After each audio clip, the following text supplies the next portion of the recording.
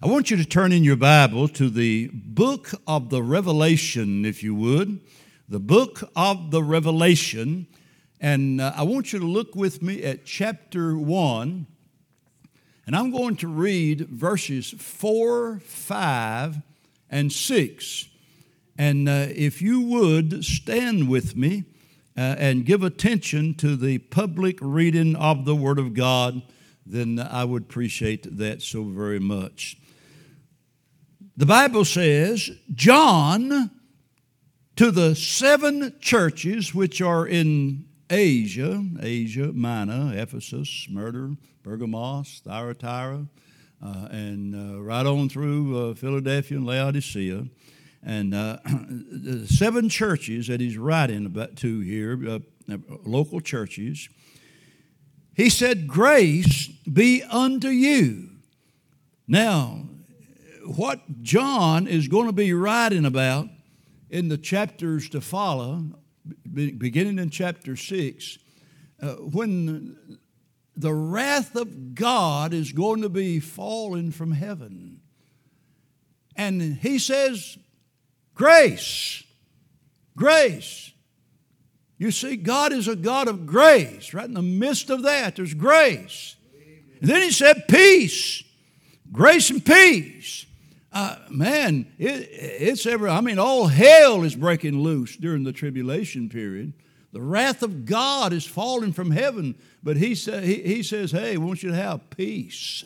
There is peace and grace with our blessed God. And then he said this, unto peace from him which is, and which was, and which is to come, and from the 7 spirits which are before his throne, and from Jesus Christ, who is the faithful witness, and the first begotten of the dead, and the prince of the kings of the earth, unto him that loved us and washed us from our sins in his own blood, and hath made us kings and priests unto God, his Father. To him be glory and dominion forever and ever. And then John gives a good, hearty amen. I'll preach for a little while this evening on this subject, why John was praising the Lord.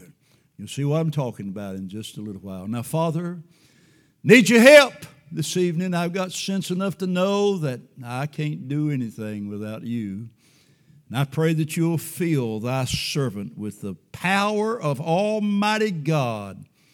And thank you for this time we can have together here at Choice Hills Baptist Church. Work in our hearts as only God can do. As Paul said, both to will and to do of God's good pleasure. Help us to say a word in season that'll help somebody. And dear God, it might be that in this service or somebody who's listening might not be saved.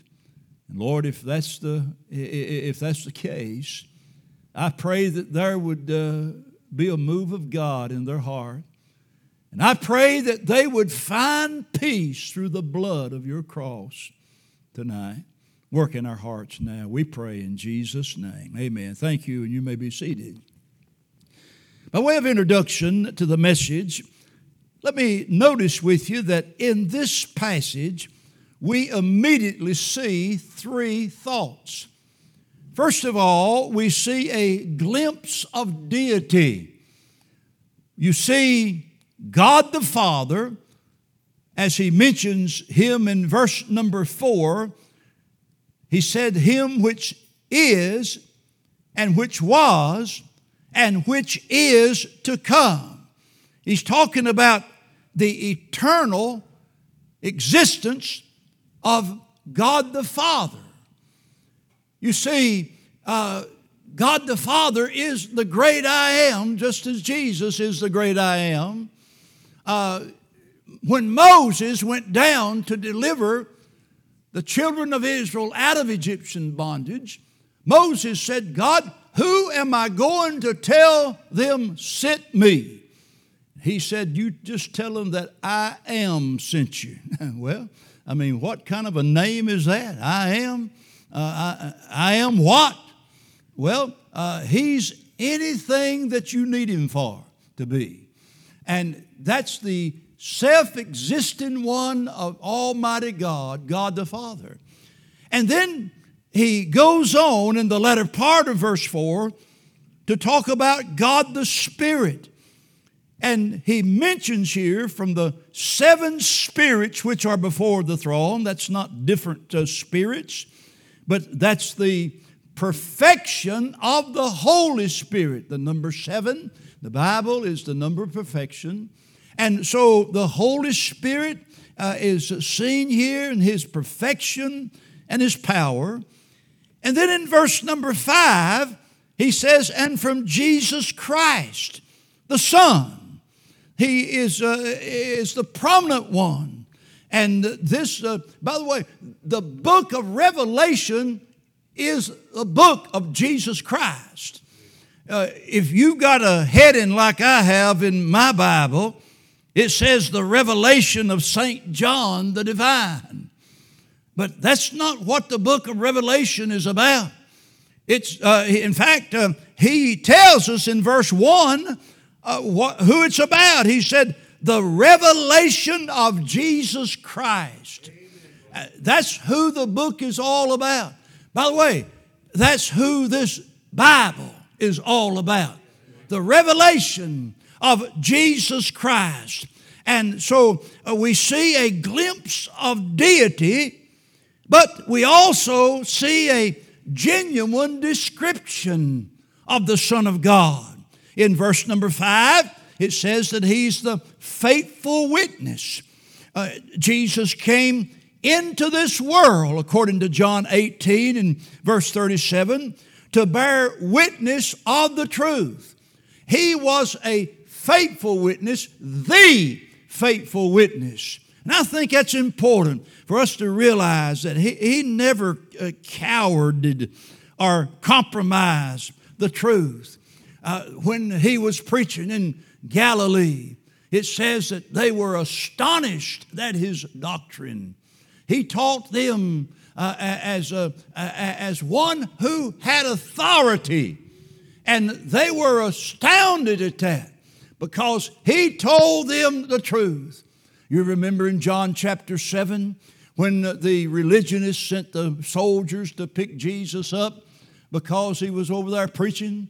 And when they went over there, they made the mistake of listening to him. And when they listened to him, they came back without him. And when the religionists said, why have you not brought him? Where is he? They said, never man spake like he spake. Never man spake like he spake.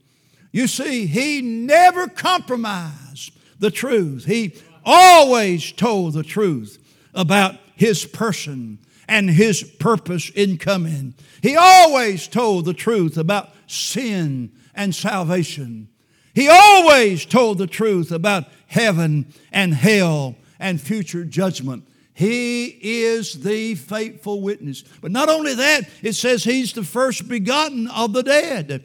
That means that he died and rose again, never to die again. And so he's the first begotten. Well, there were those who rose from the dead, but they died again. But he is the first begotten of the dead. He died and rose again, never to die again. And so the first begotten of the dead. And then not only that, it says in verse 5 that he's the prince of the kings of the earth. I tell you, it might appear sometimes like it the devil's running things and he's got the world by the tail in a downhill swing, and wicked men and godless people are seeking to rule the world. But the Bible says that the earth is the Lord's and the fullness thereof. It belongs to God. And brother, listen to me. In Revelation chapter 11, verse 15, said the kingdoms of this world will soon become the kingdoms of our Lord, and He shall reign forever and ever. He is the King. And the king of this world, He's the King of glory. Listen, in Daniel chapter 4, verse 37 says that He's the King of heaven. Matthew 2 and verse 2 says He's the King of the Jews. In John chapter 1 and verse 49, He's the King of Israel. 1 Timothy 1:17, He's the King of the ages. Psalm 24, verse 7, He's the King of glory. Revelation 15, verse 3, He's the King of saints. Revelation 19, verse 16, He is the King of kings and the Lord of lords. So we see this genuine description of the Son of God. We see a glimpse of deity, but then in the latter part of verse 5, we see a glorious doxology. John is praising the Lord unto Him that loved us, washed us from our sins in His own blood. And I'll tell you, he's praising the Lord for who He is and for what He had done for him. And I'll tell you, that's reason enough to praise the Lord for who He is, for what He has done for us. And He's worthy of all the praise that we could ever give to Him. Now, that's the introduction, okay? Let me get into the message now. There's three things here that John is praising the Lord for in this glorious doxology. First of all, you'll notice that he said that He loved us, or literally He loves us. I don't know if you've ever not felt love before. You might not get the meaning of what John is talking about here. Oh, John now is on the Isle of Patmos. He had been persecuted by the religionists and the Roman government. And he had been thrown in a pot of boiling oil, burned all over. And then he was exiled to Patmos. And I imagine that John was feeling a little bit unloved. But then when he saw Jesus and realized what Jesus had done for him, I imagine he realized that he was loved beyond anything, any way that any earthly person could ever love him. Now, I do know a little bit about that. I come from a broken home. And my mother and daddy separated when I was 4 years old. We 4 children went to live with my paternal grandparents. And for 4 years, we lived with them until one summer day, my grandfather had a stroke, had a brain tumor, and had a stroke. And when the ambulance came, we lived way out in the country in upper Spartanburg County, or out over the road here. And when the ambulance came to take him to the hospital, my grandmother was so overwhelmed with grief that she had a massive stroke and died instantly. My grandfather died about a month later. But here's the thing. We didn't have anywhere to go. And they were talking about putting us 4 children into an orphanage. You talking about feeling unloved. I was 8 years old. I didn't know what was going to happen. And then a dear aunt of mine, my daddy's sister, spoke up and said, wait a minute, we can't allow this to happen. There are 10 of us siblings. We can raise these children. And she took me into her home and later adopted me into the family. But I began to feel loved. She took me to church. I heard the gospel. I got saved. As a 9-year-old boy, God saved me. And I found love like I had never known that there could be love. John said, He loved me. He loved me. He loved me. And I'll tell you tonight, He loves us. Think about that love first. His love is an incomprehensible love. For God so loved the world, and I'll submit to our hearts this evening that there's not enough words in all of the vocabulary of the world that could explain adequately how much God loved us when He so loved the world that He sent His only begotten Son to die for us on the old rugged cross. That's incomprehensible to the finite mind. You see, God loved us with an everlasting love. In fact, it's hard to imagine just how that a holy God could love sinners like us.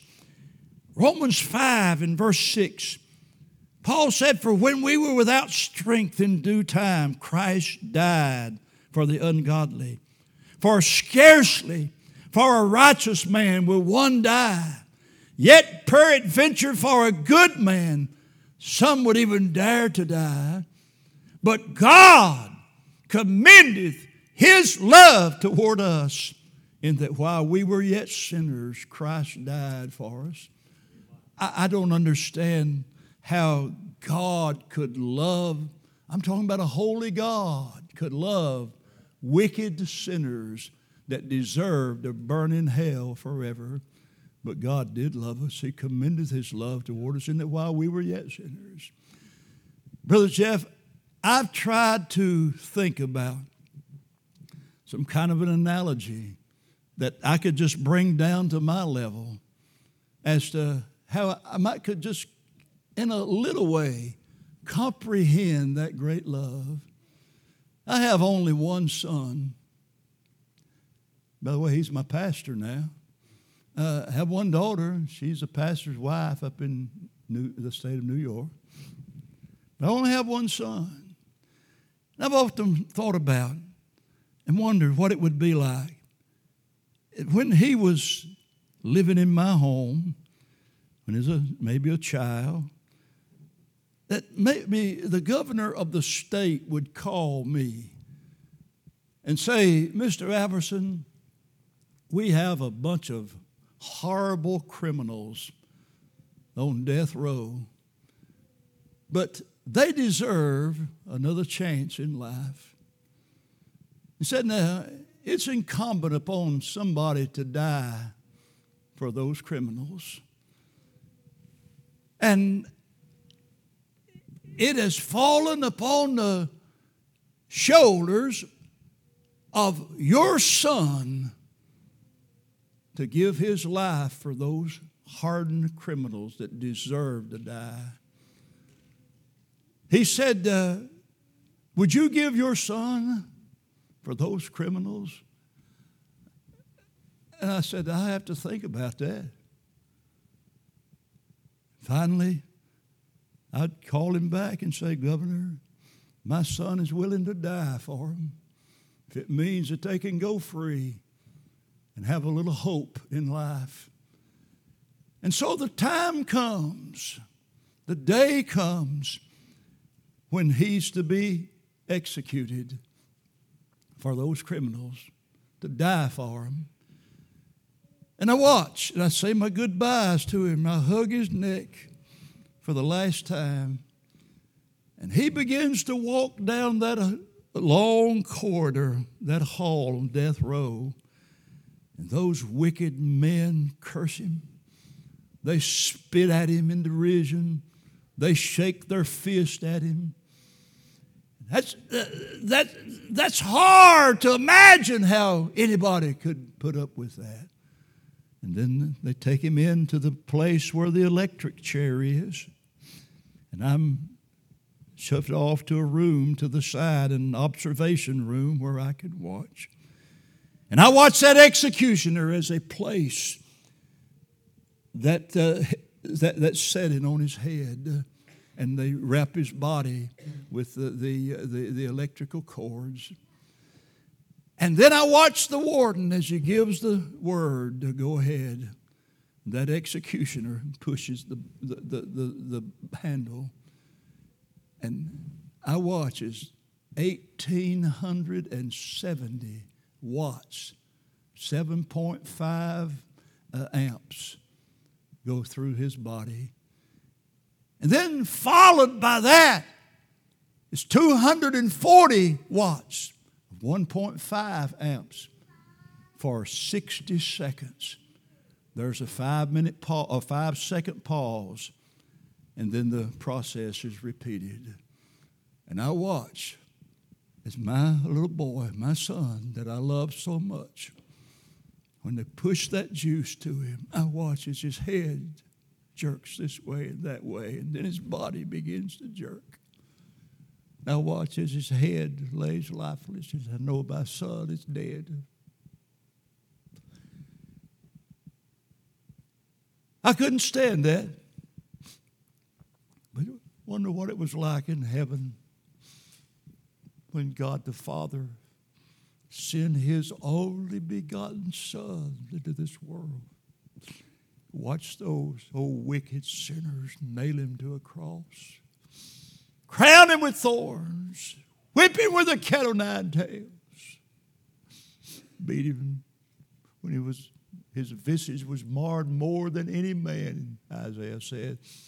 That means that he was beaten beyond even being recognized as a human being. Now, that is certainly not a perfect analogy, but it lets me see just a little bit about what it must have been like in heaven when God the Father gave his darling Son to die for wicked sinners so they would have hope and wouldn't have to burn in hell forever. That's an incomprehensible love.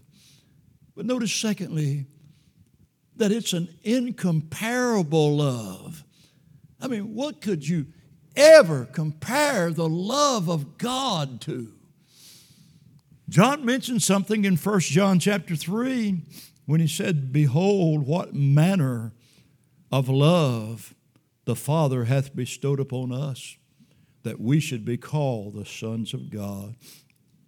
He says this is an exceptional love. What manner, what out of this world kind of love? That's what it means. We've never known a love like this. What out of this world kind of love? But then he said it was an extended love. That love was bestowed upon us. He gave it to us. God commended his love toward us, that while we were yet sinners, Christ died for us. But then he says, it's an experienced love, that we should be called the sons of God. I mean, brother, listen, you can experience that love here tonight if you've never experienced it, because Jesus died on the cross for you. And he's here tonight to receive you as a child of the living God because of that great sacrifice. It's an incomprehensible love. It's an incomparable love. But his love is also an inclusive love. For God so loved the world. That means that everybody is a recipient of that love. God so loved the world. That's a wonderful thing that he gave his only begotten Son for the world. Ephesians 5 verse 25 says, Christ also loved the church and gave himself for the church. I know some professing Christians don't even love the church enough to attend the services or tithe their income. But Christ loved the church enough to die for the church. That's wonderful. God loved the world, gave Jesus. Christ loved the church, gave himself for the church, died for the church. But I was reading sometime back in the book of Galatians chapter 2 and verse 20, and this thing came home to my heart. Paul said, I'm crucified with Christ. Nevertheless, I live. Yet not I, But Christ liveth in me, and the life that I now live in the flesh, I live by the faith of the Son of God. Now listen, who loved me and gave himself for me. Thank God that he loved the world and gave Jesus for the world. Thank God that Christ loved the church and died for the church. But glory be to God, he loved me and gave himself for me. And I believe if I'd have been the only sinner on planet Earth, that he'd have still loved me enough to leave heaven's glory and condescend down to this old wicked world and enrobe himself into a body of flesh and blood, yet without sin, thank God, for the purpose of going to the old rugged cross and dying for my sins. Peter said he died the just for the unjust. We were the unjust. He was the just. Paul said that God made him who knew no sin to be made sin for us, that we might be made the righteousness of God in him, in 2 Corinthians 5 and verse number 21. John said, he loved us. But now don't miss this. Not only did he love us, but he also laundered us. Say, preacher, what do you mean by that? He says he washed us. He washed us from our sins in his own blood. And you think about that Greek word that means to loosen the dirt from a garment when you're washing it.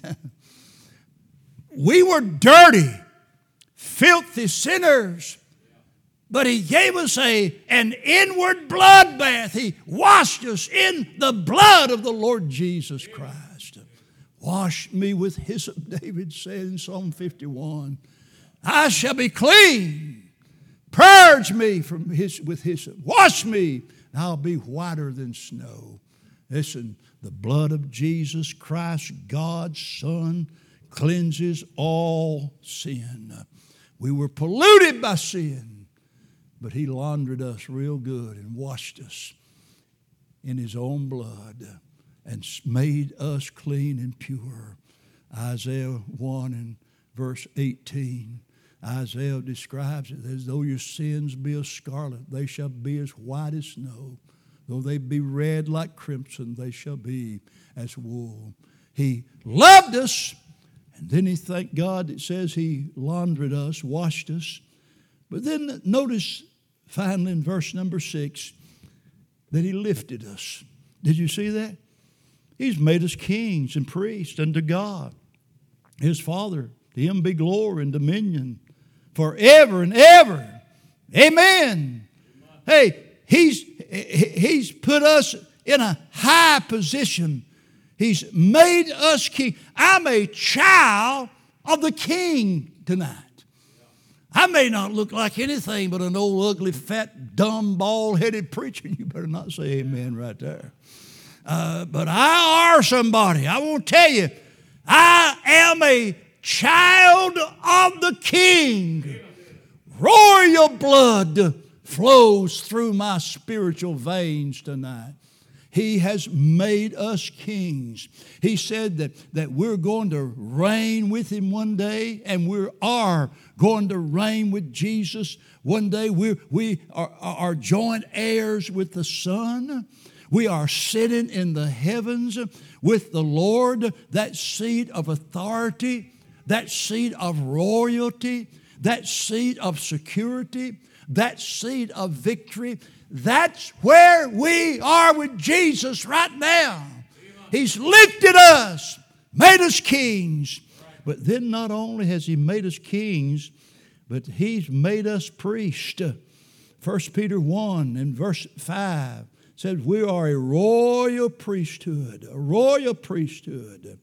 And Old Testament priests, you remember back under the law, they were sanctified for service, set apart for the service of the priesthood, the office of the priesthood. But now listen, under grace, you and I and all saints are priests unto God, the Bible says. We have a direct channel right into the very throne room of God. Hey, we don't have to find somebody that wears his collar backwards, or he dresses like a granny and want to be called father. We don't have to look for somebody like that. We are priests ourselves unto God. Listen to what the writer of Hebrews says in Hebrews chapter 4 and in verse number 14. Seeing then that we have a great high priest that is passed into the heavens, Jesus, the Son of God, let us hold fast our profession. For we have not an high priest which cannot be touched. Did you notice the double negative there? And what he's saying is this is absolutely impossible for Jesus not to be touched with the feelings of our infirmities. And he says, but was in all points tempted like as we are, yet without sin. Now listen to this.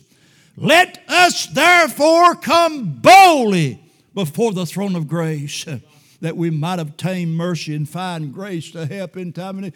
Come boldly with expression of speech, freedom of speech. You and I are priests of God, and we can go right into the very throne room of God with our petitions. I marvel, I really do. I marvel that you and I, as the people of God who have the privilege and know the power and the possibilities of prayer, when we understand that prayer literally moves the universe or moves the hand that controls the entire universe, I marvel that we don't do more of it than what we do. He's invited us to come right into his throne room. What a Savior. John says that I just got to praise him. After John saw that glimpse of deity and that genuine description, he just couldn't stand it any longer. I can see old John while he's writing, and he's seeing Jesus the way that he saw him. And all of a sudden, old John says, hold on a minute, Lord, let me shout. Puts his pen down and has him an old-fashioned spell. Now, if you don't know what that means, ask your pastor. He'll explain it to you in a little while. But I believe old John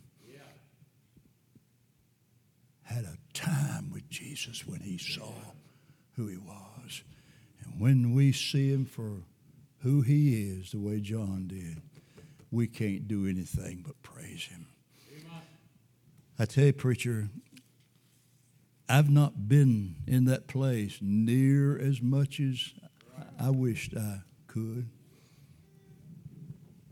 But I have been there. Yeah. And I want to tell you, there is nothing like it in all of the world. Amen.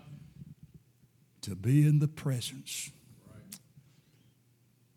of the King of Kings and the Lord of Lords.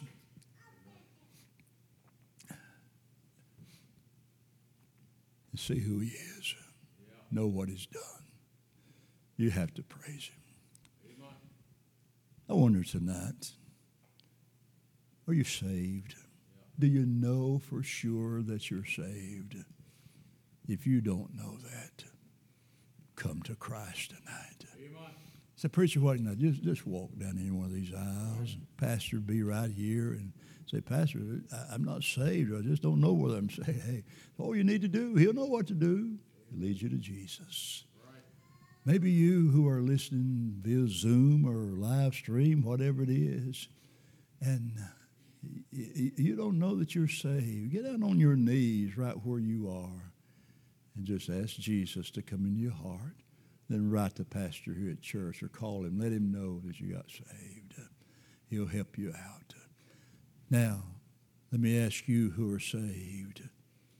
Are you in a place where you can see Jesus for who he really is? Or is there a veil between you because of the life that you're living and you know you're not right with God? Why not just come and have a talk with Jesus in his altar tonight and get it settled with him, so that you can see him clearly and be able to praise him.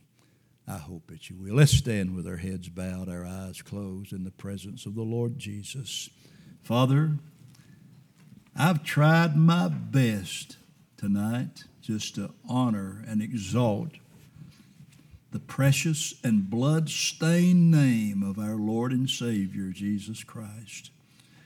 I have no earthly idea what you want to do in this invitation tonight, but I do know I've tried to exalt Jesus. Yes. And you said that when he's lifted up, draw all men to you. And Lord, we've tried to honor him and lift him up tonight.